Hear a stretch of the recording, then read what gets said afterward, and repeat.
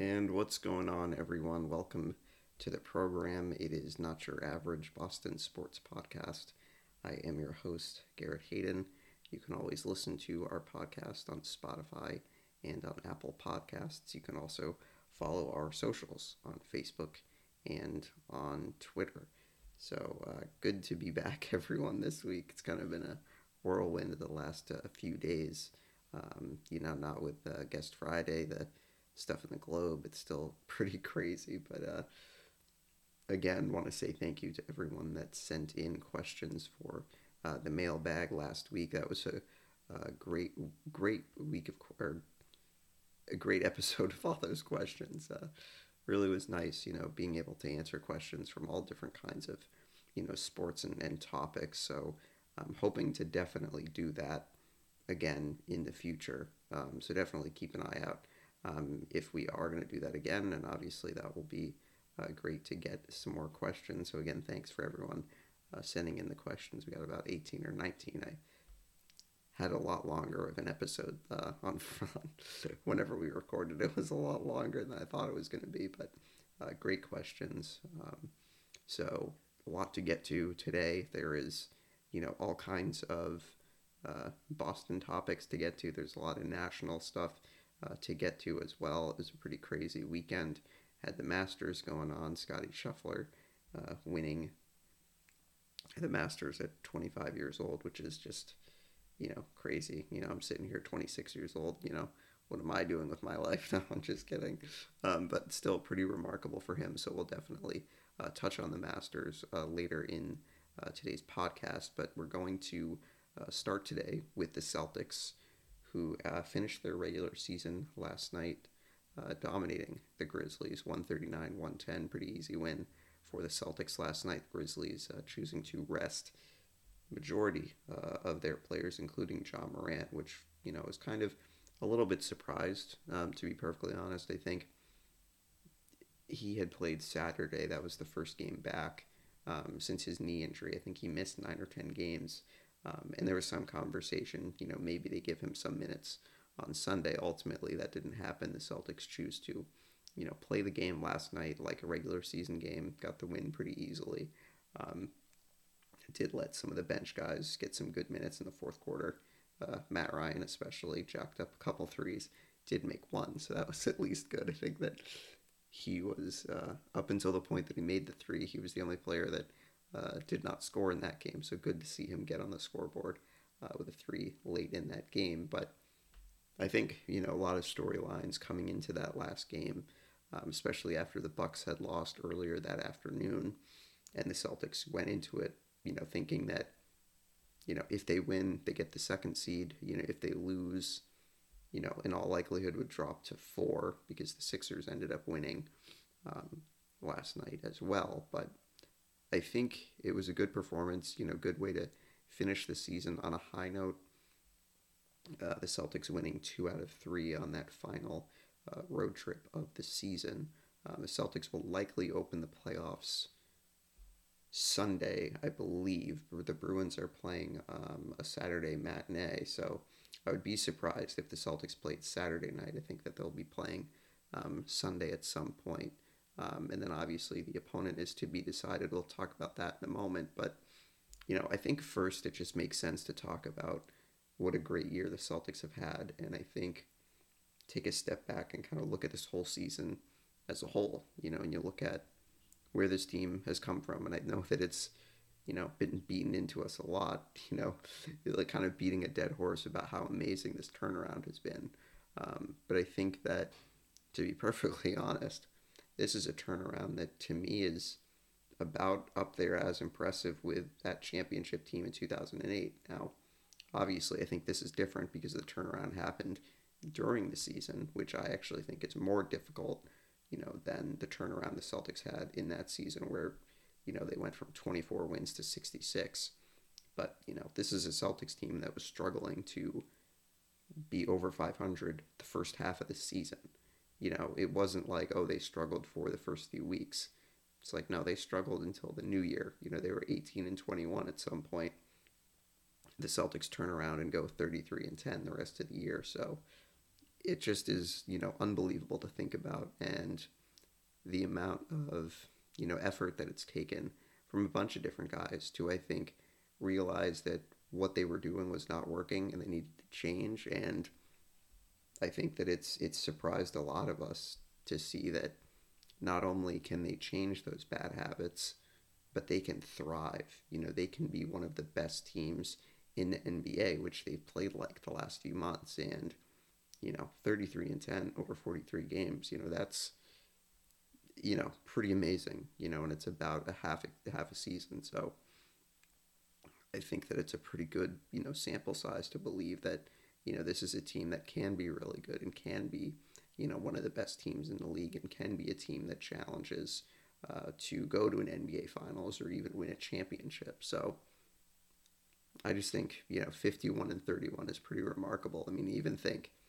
coming into the season, I didn't even think that was possible, when I think you had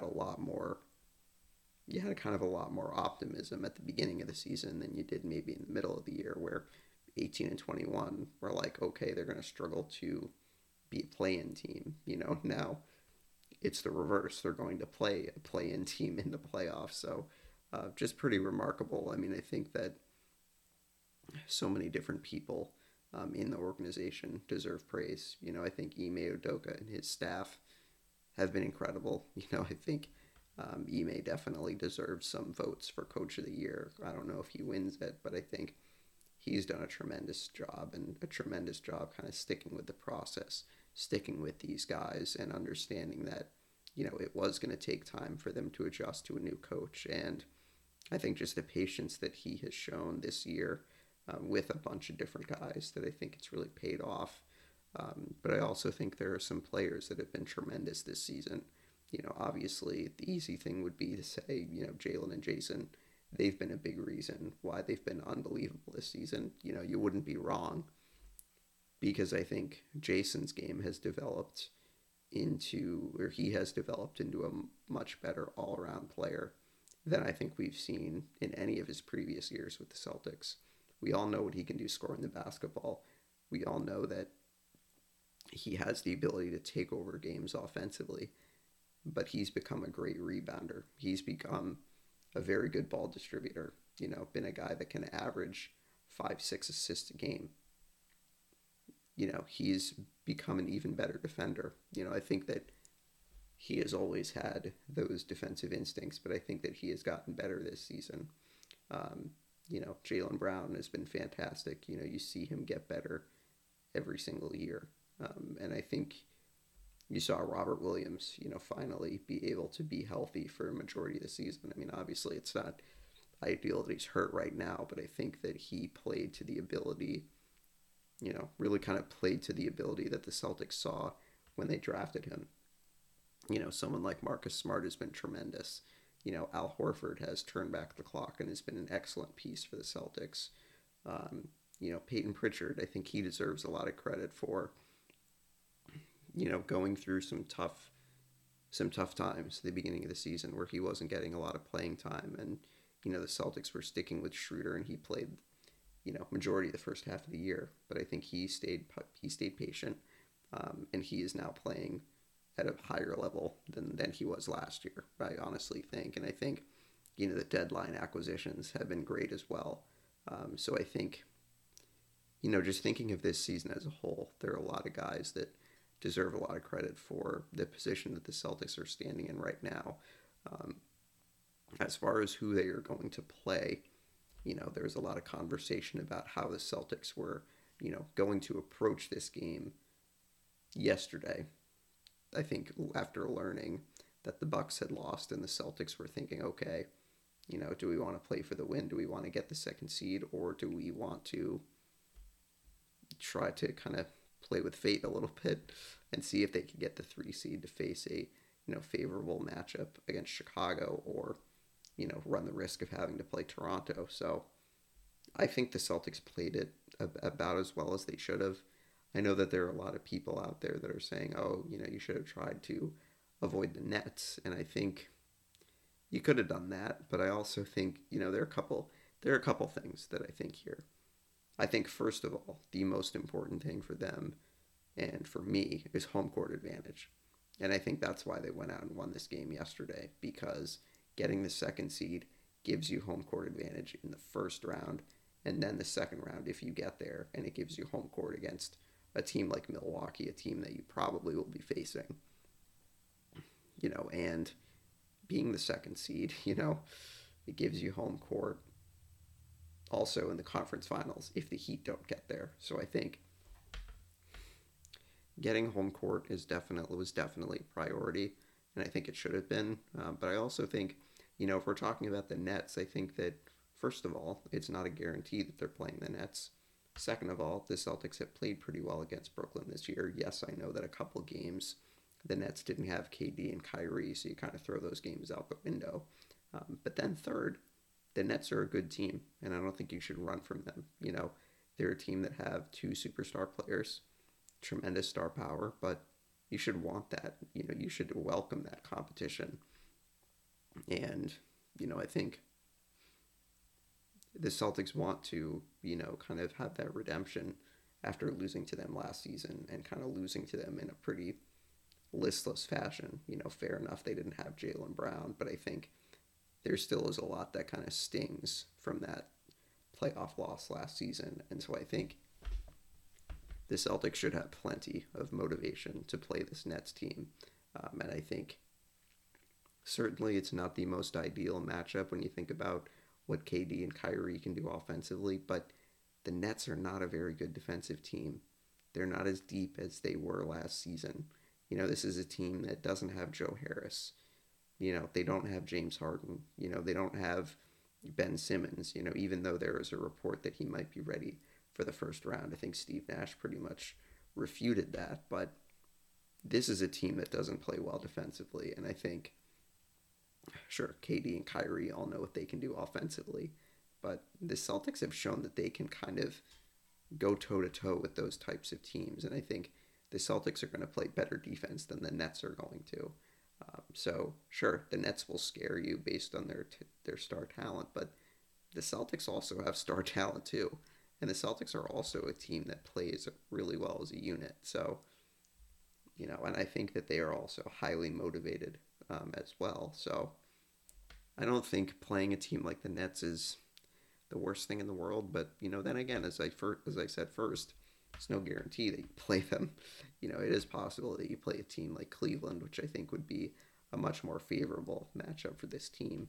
The Celtics actually won the season series against both of these teams. Won 3 out of 4 against Brooklyn, 2 out of 3 against Cleveland. So I think really, when you look at both of these teams that they could play, the Celtics should beat both of them. I think that certainly both of those opponents kind of have their challenges, but you should be able to beat both of those teams, fairly easily. If the series has to go to 6 games, so be it. But I think the Celtics are better than both of these teams, and sure, you never know what KD is going to look like in the playoffs. He's a guy that can get 60 points, fairly easily, I think. But I think that this is a Celtics team that is going to be prepared for whatever team that they play, and they're going to be well equipped to deal with any of these teams and any of these teams that present problems, whether it's Cleveland or whether it's Brooklyn. We will take a look at the playoff standings or playoff matchups in a little bit. But the Nets-Cavs 7-8 game will take place tomorrow night at 7. So winner of that game will play the Celtics. Game 1 at the Garden will probably be Sunday, although don't quote me on that. I'm not sure if that's official yet.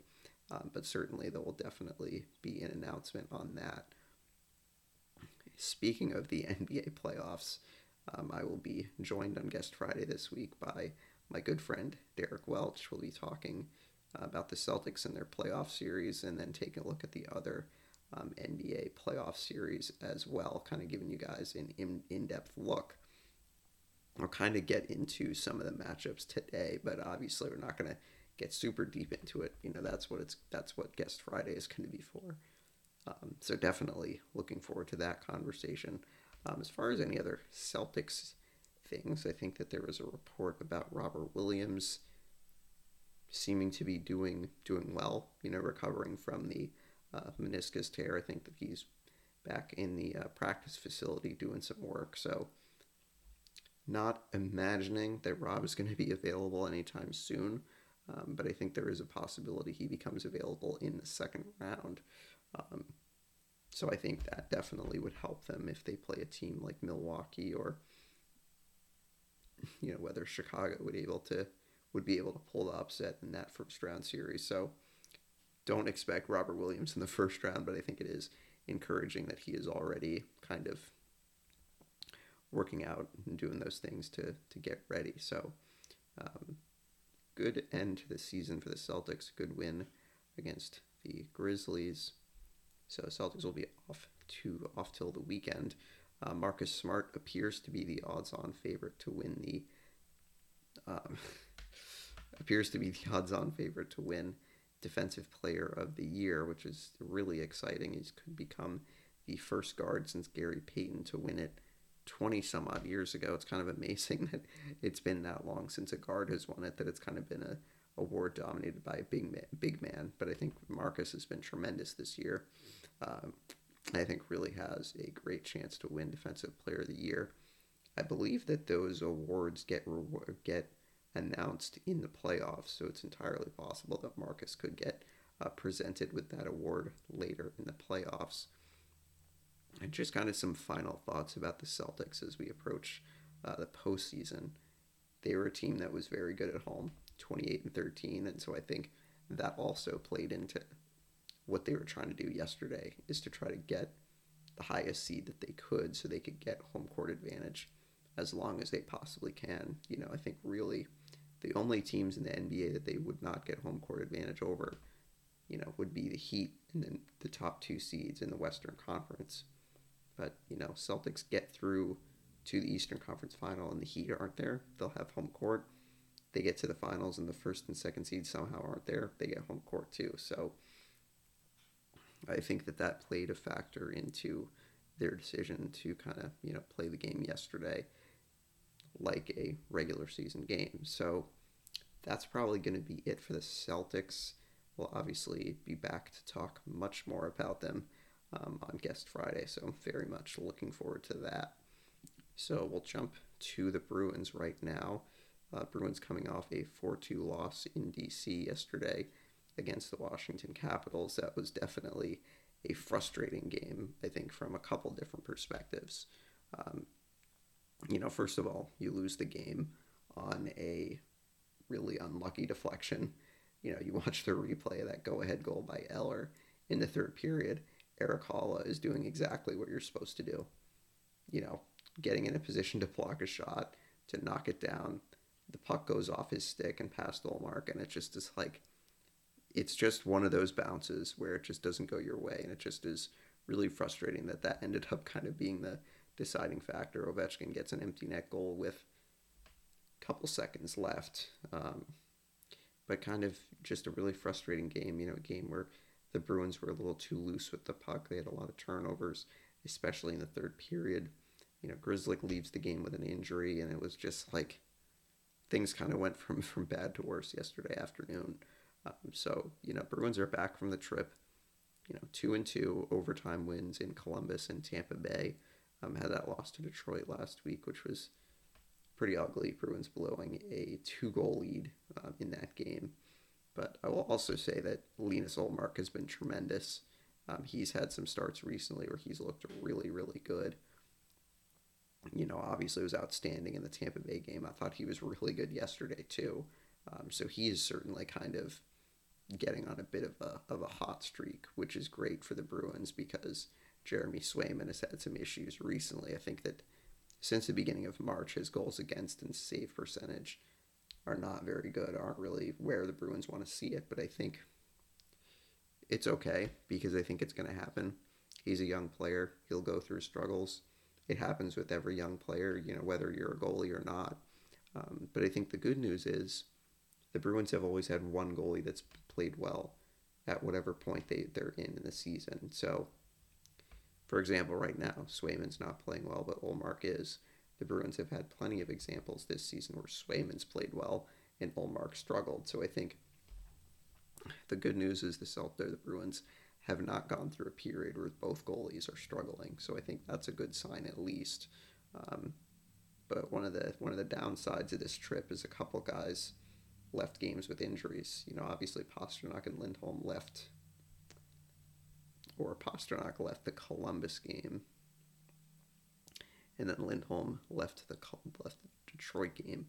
Both of those guys missed the last two games. And then Grzelcyk obviously getting hurt yesterday. So the Bruins are a little bit banged up. And I think, when you look at the overall of the road trip, I wouldn't say it was bad. The Bruins, I think, played well in that Columbus game. They played great in Tampa Bay. I thought that was one of their best performances of the season, just with how well Ullmark played, and I think how well the team played in kind of a playoff atmosphere. So that was definitely a good note. Bruins were a little bit shorthanded yesterday. Obviously, Grzelcyk going out, Bruins having to play 5 defensemen. So, I think it is what it is, but I also think, the Bruins kind of need to get back on track, and it's going to be challenging. 5 of the next 6 for the Bruins are going to be against playoff teams. 2 games against the Blues. They got a game against the Rangers, and then Pittsburgh. And then there's one other team. I'll look at the schedule in a moment. But, it's not going to get any easier. So I think, you close the book on the road trip. You try to get back to being a solid team at the Garden. Bruins have a number of home games coming up. So I think being home will be good for them. I think going forward, you look at what they're approaching with 10 games left in the regular season, and looking at how easily some guys have dropped out of the lineup. I think the Bruins need to be very careful about how they approach these next 10 games, because of course you want to try to finish in an ideal spot in the seedings.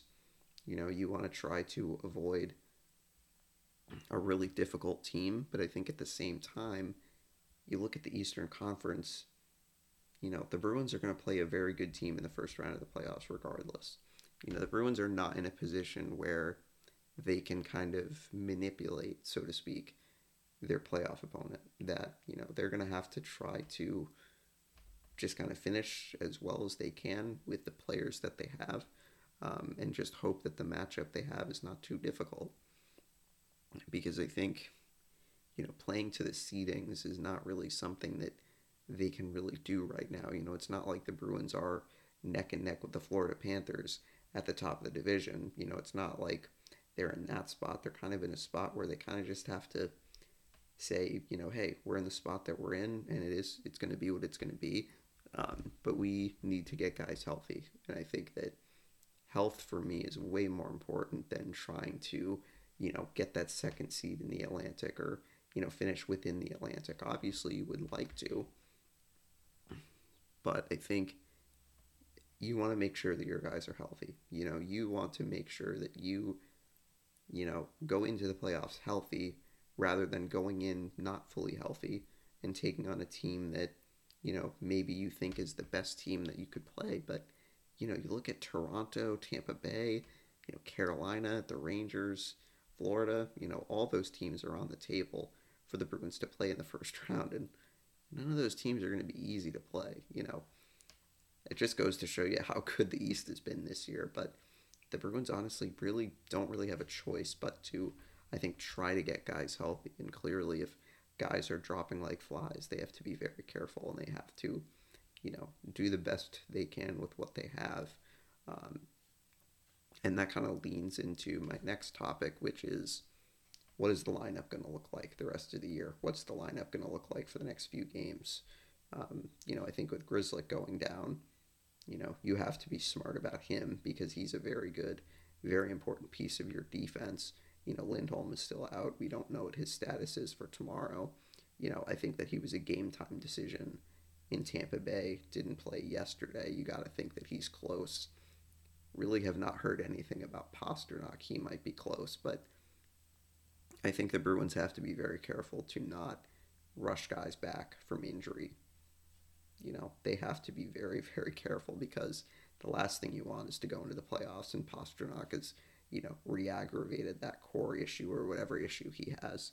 You go into the playoffs and Lindholm has re-aggravated his knee.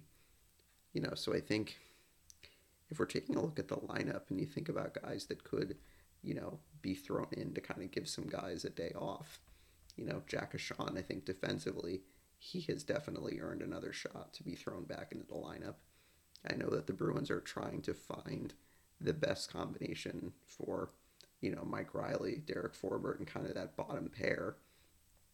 But I think it wouldn't hurt to give Ashawn a chance, and I think he's a guy that I think, worst case scenario, maybe he plays some playoff games, but I think it wouldn't hurt to get him in there because I think he's played well in the games that he's played. He's looked very comfortable. So I would be curious to see if they give him a shot to play with Carlo or with whoever if Grzelcyk has to miss time.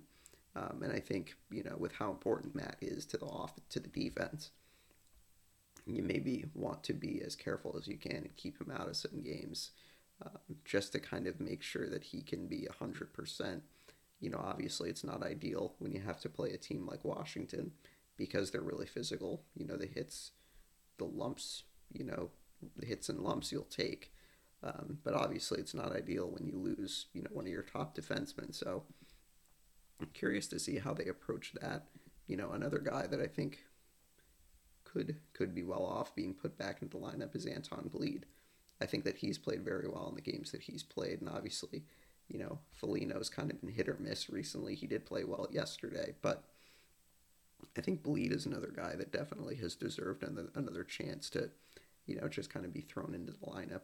Thank goodness, other than Pastrnak, the Bruins have not really had any injury issues in the forward group. But I think, he's a guy that could use some time on the fourth line. I think the Bruins are hoping that Pastrnak can return soon, but then again, it's like you want to make sure that he's returning at 100% or close to that, because the last thing you want is to have him re-aggravate an injury and then he has to miss time in the playoffs. That's really worst case scenario. So it's going to be interesting, to see how the Bruins approach these next few games. But it's going to be challenging because there's some good teams that are coming in to TD Garden this week. You got St. Louis tomorrow. First time the Bruins have played the Blues at the Garden, or first time maybe they have played them since the Stanley Cup final in 2019. They have the Senators on Thursday. Obviously, they're not a very good team, but they do have a group of players that do sometimes kind of show up and play well. So that will be interesting. Bruins play Pittsburgh on the weekend, and then they also have Pittsburgh again next week. So it's Pittsburgh that they play twice in the next couple of weeks. So one little thing I was going to talk about for the Bruins before we move on to some transactions that they made over the weekend is taking a look at Linus Ullmark and how good he's been recently for the team. Obviously, as we said, Swayman's kind of had some issues recently, which is understandable.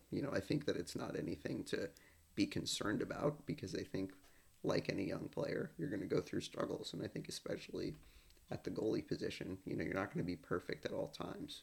He came in last year and was excellent, but I think, he's learning that this is his, first full year as a pro, and, they're going to be bumps and bruises, and you kind of just got to be able to battle through it. And I think that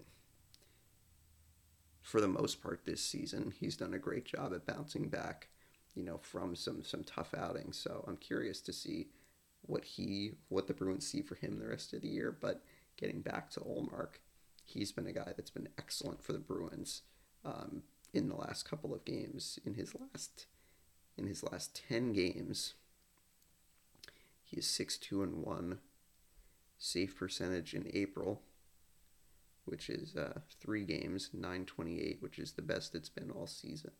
He had a .915 save percentage in the month of March. His goals against this month in his 3 starts, 1.97 and 2.20 was his goals against last month. So he's definitely someone that's gotten into a rhythm and has played well against some really good teams. He's made some unbelievable saves recently. I think he was the reason why the Bruins were able to win that game in Tampa, and made some unbelievable saves yesterday. Unfortunately, the Bruins were unable to get a point out of it, but he was tremendous. And I think as of right now, he would be the guy that I would start in the playoffs. I think in my opinion, it's not the worst thing in the world to go into the playoffs with two goalies that can play. I think ideally you want to have one guy, but I think for the Bruins' sake, you kind of just should play the guy who's playing the best. And I think don't overthink it. So, I think if the playoffs started today, Ullmark should get the start in game one, but I think the Bruins should prioritize, using both of these guys. But I think not using them where it's like, oh, they have to get one game off here, one game in there. But I think kind of, reading how good each of the goalies are and just kind of going from there. I think that, if you think about Pittsburgh in, I think it was 2016 when they had Fleury and Matt Murray, it kind of worked. Well, it did work. They won a Stanley Cup, but, not saying that the Bruins will win a Stanley Cup doing that, but I think it just means that it's kind of proven that you can use two goalies, and I think it can, work pretty well. So I'm going to be curious to see how the Bruins approach these next 10 games and then who gets to start game one. But I think certainly it's trending in Ullmark's direction at this point. So the Bruins made a couple of transactions over the weekend. They signed Oscar Steen yesterday to a 2-year extension worth $800,000 per year, so he is still finishing off the first year of his entry-level contract this season. So he will be signed the next 2 seasons. So good stuff for Oscar. He has played a couple games with the Bruins this season. I think it's actually 19. It's actually more than I thought. 2 goals, 4 assists, 6 points. Has 31 points in 41 games in Providence this season. So he's definitely someone that, the Bruins could throw in there, give him a game or two at the end of the season. He's a guy that I think, if you want to give Craig Smith a game off, maybe you throw Steen in on the third line. If Pastrnak still needs to take time, Steen's someone that I think they could use. Jesper Froden is someone they could also use. He's played some games this year too. So Steen is signed, and then the Bruins made the signing official of Georgi Merkulov, who is a left winger for Ohio State. Bruins signed him as an undrafted free agent to an entry-level contract worth $925,000 for the next 3 years. Merkulov had 36 games played this season for Ohio State, scored 20 goals, had 34 points, so he was pretty good. He's played in the USHL also for the Youngstown Phantoms. So an interesting signing here. I don't really know too much about him. I think that he will play for Providence right away. 5'11", 181, born in 2000. So, he's someone that I think you could be interesting to keep an eye on. The Bruins are always a team that kind of dips into the undrafted free agent market, and, typically they've had pretty good results with it. So I'm curious to see where he fits in Providence this year, what he looks like at training camp next year, assuming that he's there. Not someone that I believe is going to help the Bruins this season, but I think, clearly the Bruins giving him an entry-level contract, believe that he can be a reasonable help, maybe someone that could be up with the big club as early as next season. So curious to see what the plan is for him. We'll take a look at the Red Sox now as we move from baseball or hockey to baseball. The Red Sox wrapped up their 3-game set with the Yankees last night. Red Sox winning at Yankee Stadium 4-3, their first win of the season after they had dropped the first 2 to the Bronx Bombers at the new Yankee Stadium. I have to be honest, even as a Red Sox fan, I still miss the old Yankee Stadium. I was thinking about that when I was watching the game on Saturday afternoon. It just is like, there is something just so iconic about that arena or that stadium where it just was like not exactly a house of horrors, because I think the Red Sox kind of exercised their demons there in 2004, but it just still was something like intimidating playing in that old stadium, and now it's just like it's not the same feel. But I think naturally it kind of makes sense. Yankee Stadium, the old one was around for so long. The new one's only been around for 14 years, 13 years at this point, but just really does not have the same feel as the old stadium. I'll just say that. But I think good stuff for the Red Sox. Good win last night. The bullpen pitched pretty well. Tanner Houck pitched 3 1/3 last night, which was all right. Had some kind of control issues, but the bullpen pitched well. They pitched the rest of the game, didn't give up a run. Bobby Dahlbeck go-ahead home run in the 6th inning. So the Red Sox were able to salvage a win in the Bronx this weekend, which was huge. It was really frustrating the way that they lost, the first 2 games, scoring first in all 3 of these games and then losing the first 2, definitely was difficult. But I think, just getting a win in this first series is just huge. Not starting 0-3 like you did last year. I mean, I was not ready for the negativity on Twitter if they had lost 3 in a row to start the season for the second straight year. But I think good for them to win. I wouldn't say that they played horrible in these games. Obviously you would have liked to win the opener, that you lost in extra innings, but what can you do? It's the first game of the season, and I think it was good to see that at least they could score some runs. The starting pitching was a little bit shaky against the Yankees on Saturday as Pivetta made a couple mistakes, and the Yankees won 4-2. But great job by the offense, getting some runs early. That's kind of been a theme in the first couple games, that they've gotten off to good starts, scoring runs in the first couple innings, which is huge because I think that tells you that the guys are, ready and prepared for the start of the season. Now, not everyone has been hitting. Trevor Story, I think, is 1 for 8 in his first 2 games. Missed the game last night because I think he had flu-like symptoms, tested negative for COVID, so that's at least good. But I think everyone else, you look at the early starts in games, Devers with the home run in the first game in the first inning. Bogarts and Martinez have driven in some runs also as well. Verdugo hitting his first home run in the second inning on Saturday. So I think it's a good sign offensively that the guys that you expect to perform are performing.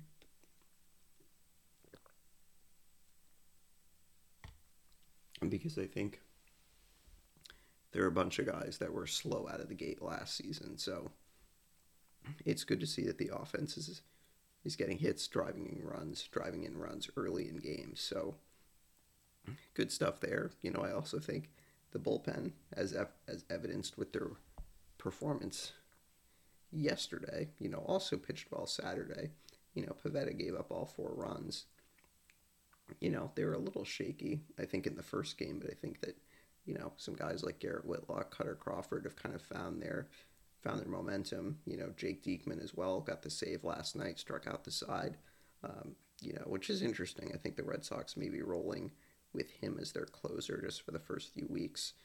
It sounded like Matt Barnes was not available in the Yankees series, so I'm curious to see when he comes back. I think he was dealing with some back tightness, so curious to see what he looks like in his first game. But obviously, you mentioned Whitlock and how well he pitched in that first game. Got a new extension from the Red Sox yesterday, 4-year extension worth $18.75 million. So I think it's a tremendous deal. I think he's someone that can be used in a bunch of different situations. A shutdown guy in the middle innings, someone that can go in long relief. If there's someone like Rich Hill that, doesn't pitch too many innings, Garrett Whitlock can go in, give you 3-4 innings. So, he's kind of a Swiss Army knife, if you will. Someone that can be used in a bunch of different situations. So, good for the Red Sox to get him signed long term. I think there are a couple of other guys that some of us would like to be signed long term sooner rather than later. But, it's going to be what it's going to be there. But that's at least good that Whitlock will be locked up early. The Red Sox will kick off a 3-game set with the Tigers this afternoon at 5 o'clock in Detroit. So the Red Sox continuing their home opening or season opening road trip, and then they will have their home opener Friday afternoon against the Twins. as we kind of take a look at who their starters are going to be for the next few games. Michael Wacha expected to start today. Rich Hill will start tomorrow afternoon. And then Nathan Eovaldi is scheduled to start Wednesday afternoon against old friend Eduardo Rodriguez, who I had completely forgotten signed a deal with the Tigers. Actually, this was pre-lockout, so kind of, way back in prehistoric times. And then Nick Pivetta is scheduled to start the home opener on Friday afternoon. So the Red Sox rolling with, Eovaldi and Pivetta as their 1-2. How pitched last night. You'll see what Wacha can do today, and Rich Hill as well on Tuesday. So, curious to see as the starting rotation kind of gets into a bit of a flow. Curious to see if they can keep up a rhythm of pitching pretty well. I think that Eovaldi pitched all right in the opener. Pivetta had some issues. Houck obviously had some issues, but curious to see what they can do in the next few games. So Wacha today, Hill tomorrow, and then Eovaldi on Wednesday. So I think that will probably finish my baseball thoughts. There are a couple of Patriot things that I wanted to get to as well. You may have seen on social media last week that Mac Jones had a throwing session, I believe, or a workout session, whatever you want to call it, where he was throwing with Nelson Aguilar, Kendrick Bourne, Jacoby Myers, and J.J. Taylor, if I'm not mistaken. So that's at least good to see. Good that Mac was getting ready with some of his, teammates that I think are going to be big parts of the offense this season. I'd be curious to see if you see anything with Devontae Parker, who it seems like Mac is excited about. Seeing as an addition to the team, which, as we said last week, I think he's going to help the team and, is going to be a big-time player that I think can elevate this offense to be, more dangerous than it was even when it was clicking like it was last year. So I think I am, looking forward to how, Mac looks in the kind of off-season workouts and that sort of thing as we approach training camp in July. The Patriots obviously will have some off-season workouts. They'll have OTAs, mandatory minicamp, all of those things that we'll keep track of in the coming months. Also, the Patriots reportedly have met with a bunch of top cornerbacks that will be available in the first few rounds of the draft. So that's, I think, good for the Patriots. May think you do your due diligence with the top guys. I think it makes sense. It doesn't necessarily mean that, you're going to draft them. It just means that the Patriots are getting comfortable with a bunch of different guys that they may possibly draft. Andrew Booth from Clemson is one of those guys. I'm excited to see if the Patriots get an opportunity to draft him. He's someone that I think could really help their defense right away. I think that, Roger McCreary, maybe a couple of other guys are like the most pro-ready cornerbacks. You could probably put Sauce Gardner in there as well, as probably really pro-ready guys that, if they're there at 21, the Patriots might have no choice but to pick one of those guys. Maybe they go after a Nakobe Dean or a Devin Lloyd as, linebacker. But I think good to see that they're, meeting with cornerbacks, getting comfortable. But again, it doesn't necessarily mean that they're going to draft those guys. But I think it at least makes you feel that, okay, the Patriots are prioritizing positions that, we think are important, but that they also think are important as well. So that's kind of all my quick Patriot notes. We're going to get to the Revolution, and it's kind of gone from bad to worse for them at the start of the year. They still have only won once in MLS competitions. They lost on Saturday 3-2 to Inter Miami. Revs have lost 4 of their first 6 games in Major League Soccer, and it just is like kind of shocking, what's happened in the first couple of weeks of the season. Obviously there's been a lot of things that have gone on for the Revs. You think about the CONCACAF Champions League and guys that have been in and out of the lineup because of injury, suspension, or international duty. It's the Revs have struggled to find some continuity, and talk about that in a moment. But a couple of big defensive breakdowns on Saturday, which is obviously not good to see. And I think, as I've said at the beginning of the year, Matt Turner, still hasn't played. I think still dealing with some injuries, but once he goes to Arsenal or goes to England, like the Revs don't have a goalie right now that can bail them out. And I think if the Revs are going to continue to play poor defense, it's only going to get uglier. And I think they kind of have to figure out something that's going to work, because you can't have Brad Knight or Earl Edwards Jr. Back there and having to bail the team out like Matt Turner did. And no disrespect to them, but I think they're not on the same level as Matt Turner. And I think the Revolution have to understand that, and have to understand that, okay, we have to play better defense in front of our goalie, because it's not the same goalie that we had last year. So, something needs to change. I don't know if it's continuity. I don't know, if the communication isn't good enough. It's just the Revs keep giving up late goals, and it's really frustrating, because that's one of the issues that they had a couple years ago, and now it's like creeping back and becoming a big issue. So, hopefully the Revolution pick it back up. They have their next game against Charlotte on Saturday at 7:30 at Gillette Stadium. I almost said TD Garden, but playing at Gillette Stadium Saturday night.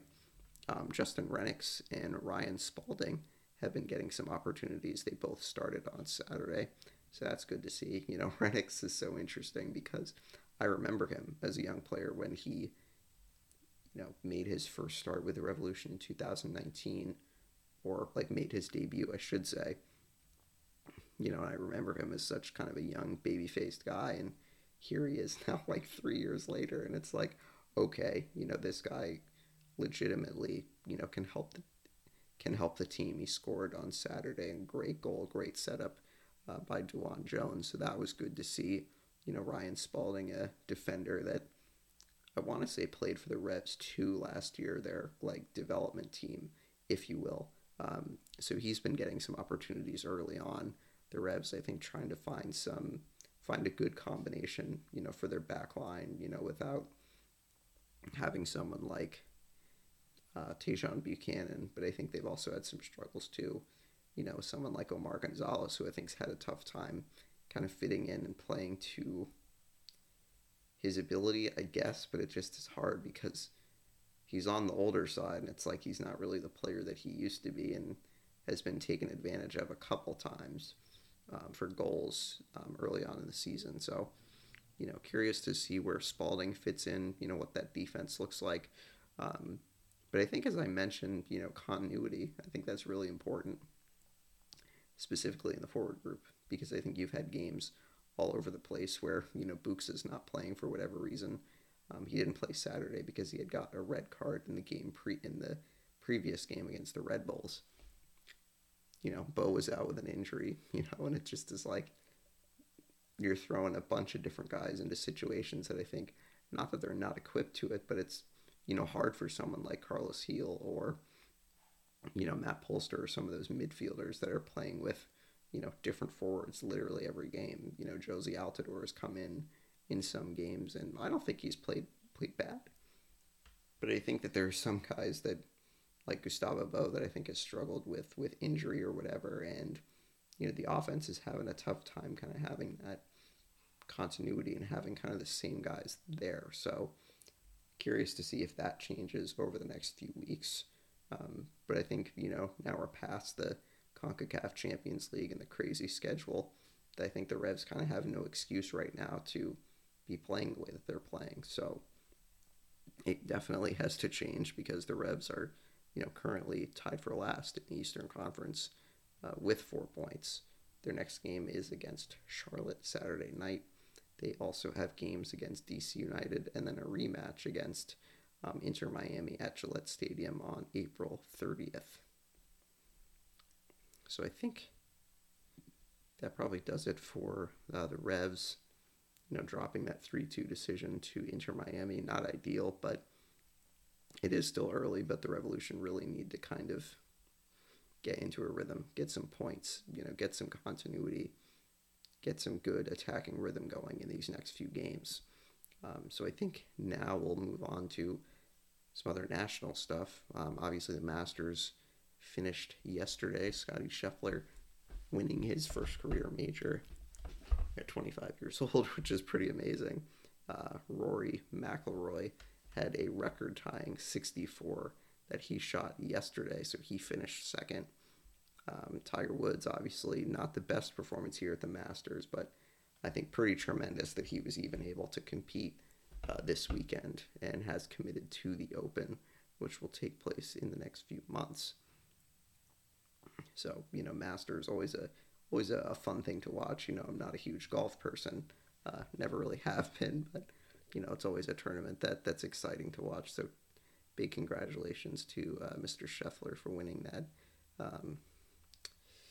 Winning at 2.7 million. But really a neat tournament, and I think that he's someone that, pretty much was in control the entire time. So, that's always kind of impressive to watch. Obviously it is exciting when it's closer, but I think also when you have someone that's, dominated as well as he did this weekend, it's also, pretty impressive as well. So obviously talking about this next event, which, feels like it took place 3 weeks ago, the NCAA Men's National Championship basketball, which was last Monday. We did a little preview last week, but Kansas able to win after being down 15 points at halftime. It was pretty tremendous. Kansas falls behind UNC, really kind of shooting the lights out, playing great offensive basketball. And then Kansas just kind of erases that deficit in the second half, and they kind of did it fairly easily and fairly quickly. It was kind of amazing. It was like they got right back into the game. 5-6 minutes into the second half, they ultimately were able to win, and win 72-69 to win the title. Very similar to a game that they played against Miami, I think it was, in the Sweet 16, where they just didn't play well for a lot of the first half and then just dominated Miami the rest of the game. But obviously this game was closer, kind of went down to the wire. Always exciting when those games go deep, but I think, or always exciting when those games go down to the wire. But I think, Kansas, great job for them to finish off the season. And I think just a team that I think caught their stride during the tournament, which is very, very unusual. I think that, a team kind of struggles through the first couple games and then figures it out and then just kind of runs everyone out of the gym with how well they played offensively. Obviously they didn't dominate UNC in this game, but definitely there were some guys that took advantage of the way that they play basketball, and they played really, really well in the second half, knocking down threes and getting to the end, playing some good defense down the stretch against UNC. But this was a great game, and I think the Final Four was pretty exciting. I know a lot of people, there are some people thinking that, oh great, here we go, another blue blood team that wins. But I think for me personally, I think as long as the games are exciting and the games are, worth watching, that's really all that matters. Honestly, I don't really care about, which teams are in it. If it's the same teams, as long as it's good, it's really all that matters to me. So congratulations to Bill Self in Kansas for winning. I think his second national title. I'm not sure about how many total titles they have had as a program, but obviously they've been one of the best programs in the last 20 years or so. So Kansas with the win. Obviously South Carolina winning the women's national championship as well. So I guess we'll see in November when college basketball is back. So before we go, I did want to make note of really a really sad and tragic event that happened over the weekend. Steelers quarterback Dwayne Haskins died after being hit by a car on the Florida highway. And I think obviously it was something that came as a shock. And I think anytime something like this happens, it's just a tremendous shock to the entire sports community. And, obviously my thoughts go to Dwayne's family and, all the people that he affected. I have to say that it is just so sad when something like this happens, but it always kind of amazes me that the amount of love and outpouring support comes out for someone like this who, me personally, I didn't know much about Dwayne Haskins. I knew that he went to Ohio State, was tremendous at Ohio State, but I didn't know that the amount of, love and affection that so many people had for him and what a great person that he was. And you see all the guys in the NFL saying a lot of, wonderfully nice things about him, that, he was a great person and really cared about people. And it's just one of those things that it just is amazing how quickly the sports community can come together for, such a tragic and sad loss, that the sports community is able to come together and, remember the person for, not only their accomplishments that they had on the field, but what they did off the field and the person that they were. Because I think in these situations, it's always, or I don't want to say in these situations, but I think in general, it sometimes is hard to separate an athlete from what they do on the field to, who they are as a person. Now, it shouldn't be that difficult, because I think at the end of the day, and I know I've said this plenty of times, that, athletes are human beings, just like you and me. And I think for us to think of them as just kind of an asset or a commodity is just kind of, it's not okay. And I think we have to kind of stop and think about athletes as people more often than not. And I think it plays into a lot of, when you see athletes that say that they want to take a break for, their mental health. I think that this kind of plays into that like we have to respect athletes more, and we have to respect, who they are as people. And it's unfortunate when, there has to be a comment about, what Dwayne did or didn't do as a football player. And it just is like, that's not the point. I think it's just, we have to start treating athletes like they are people. I just think that that's really the simplest way I can put it. That, it's just, I don't know. It's just unfortunate when things like that happen and people's first reaction is to, I don't know, say something like, Dwayne struggled to catch on as an NFL quarterback, and it's just like, that's not necessary. It's just, I don't know. I just don't know why that has to come into play. You remember the type of person that he was, and, what he did, and maybe mention things in the community that he did, rather than talking about what he did or didn't do at the NFL level. It's just annoying to me when that happens, when, we should be, celebrating Dwayne's life and celebrating who he was as a person, and, not have to be like, oh, he wasn't a starting quarterback at the NFL level or something like that. It just is not necessary. So it's just a really sad and tragic situation, because Dwayne was, I believe, working out with Steelers teammates down in Florida. So it's just really sad, and it's just hard to kind of do a sports podcast and not, think about something like that, I think surprised and shocked a lot of people. So that, I think, is all I got for this week, to be honest. You can be on the lookout for the Guest Friday episode that will come out later this week. Derek Welch and I will talk NBA playoffs, talk Celtics, talk the other matchups That was actually something I was going to take a look at before we said goodbye. Just taking a quick look at what the first round matchups were going to be. Obviously, I'll get more in depth with that once Derek and I have our conversation later this week. So, as of right now, we'll take a look at the standings. The Heat obviously finishing first in the Eastern Conference, so they will play the 8 seed. So the play-in, I'll kind of explain how that works. So there are 4 teams that participate in it. The Nets are the 7 seed, the Cavs are the 8, Hawks are the 9, Hornets are the 10. So this is what it is in the Eastern Conference. So the Nets and the Cavs will play each other. The winner will play the Celtics, and then the loser will play the winner of the Hawks-Hornets game. The loser of the Hawks-Hornets game will be eliminated.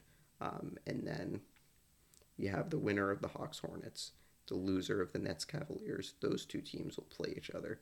And then the winner of that game will play the Heat in the first round. As far as the other 2 matchups that have been decided in the East, you have Milwaukee against Chicago and then Philadelphia against Toronto. And then taking a look at the Western Conference, Minnesota and the Clippers will play in the 7-8 game. Winner will play Memphis, and then the loser of that game will play the winner of the Pelicans Spurs, and then the winner of that game will play the Suns in the first round. The other Western Conference series are Golden State against Denver, and then Dallas against Utah.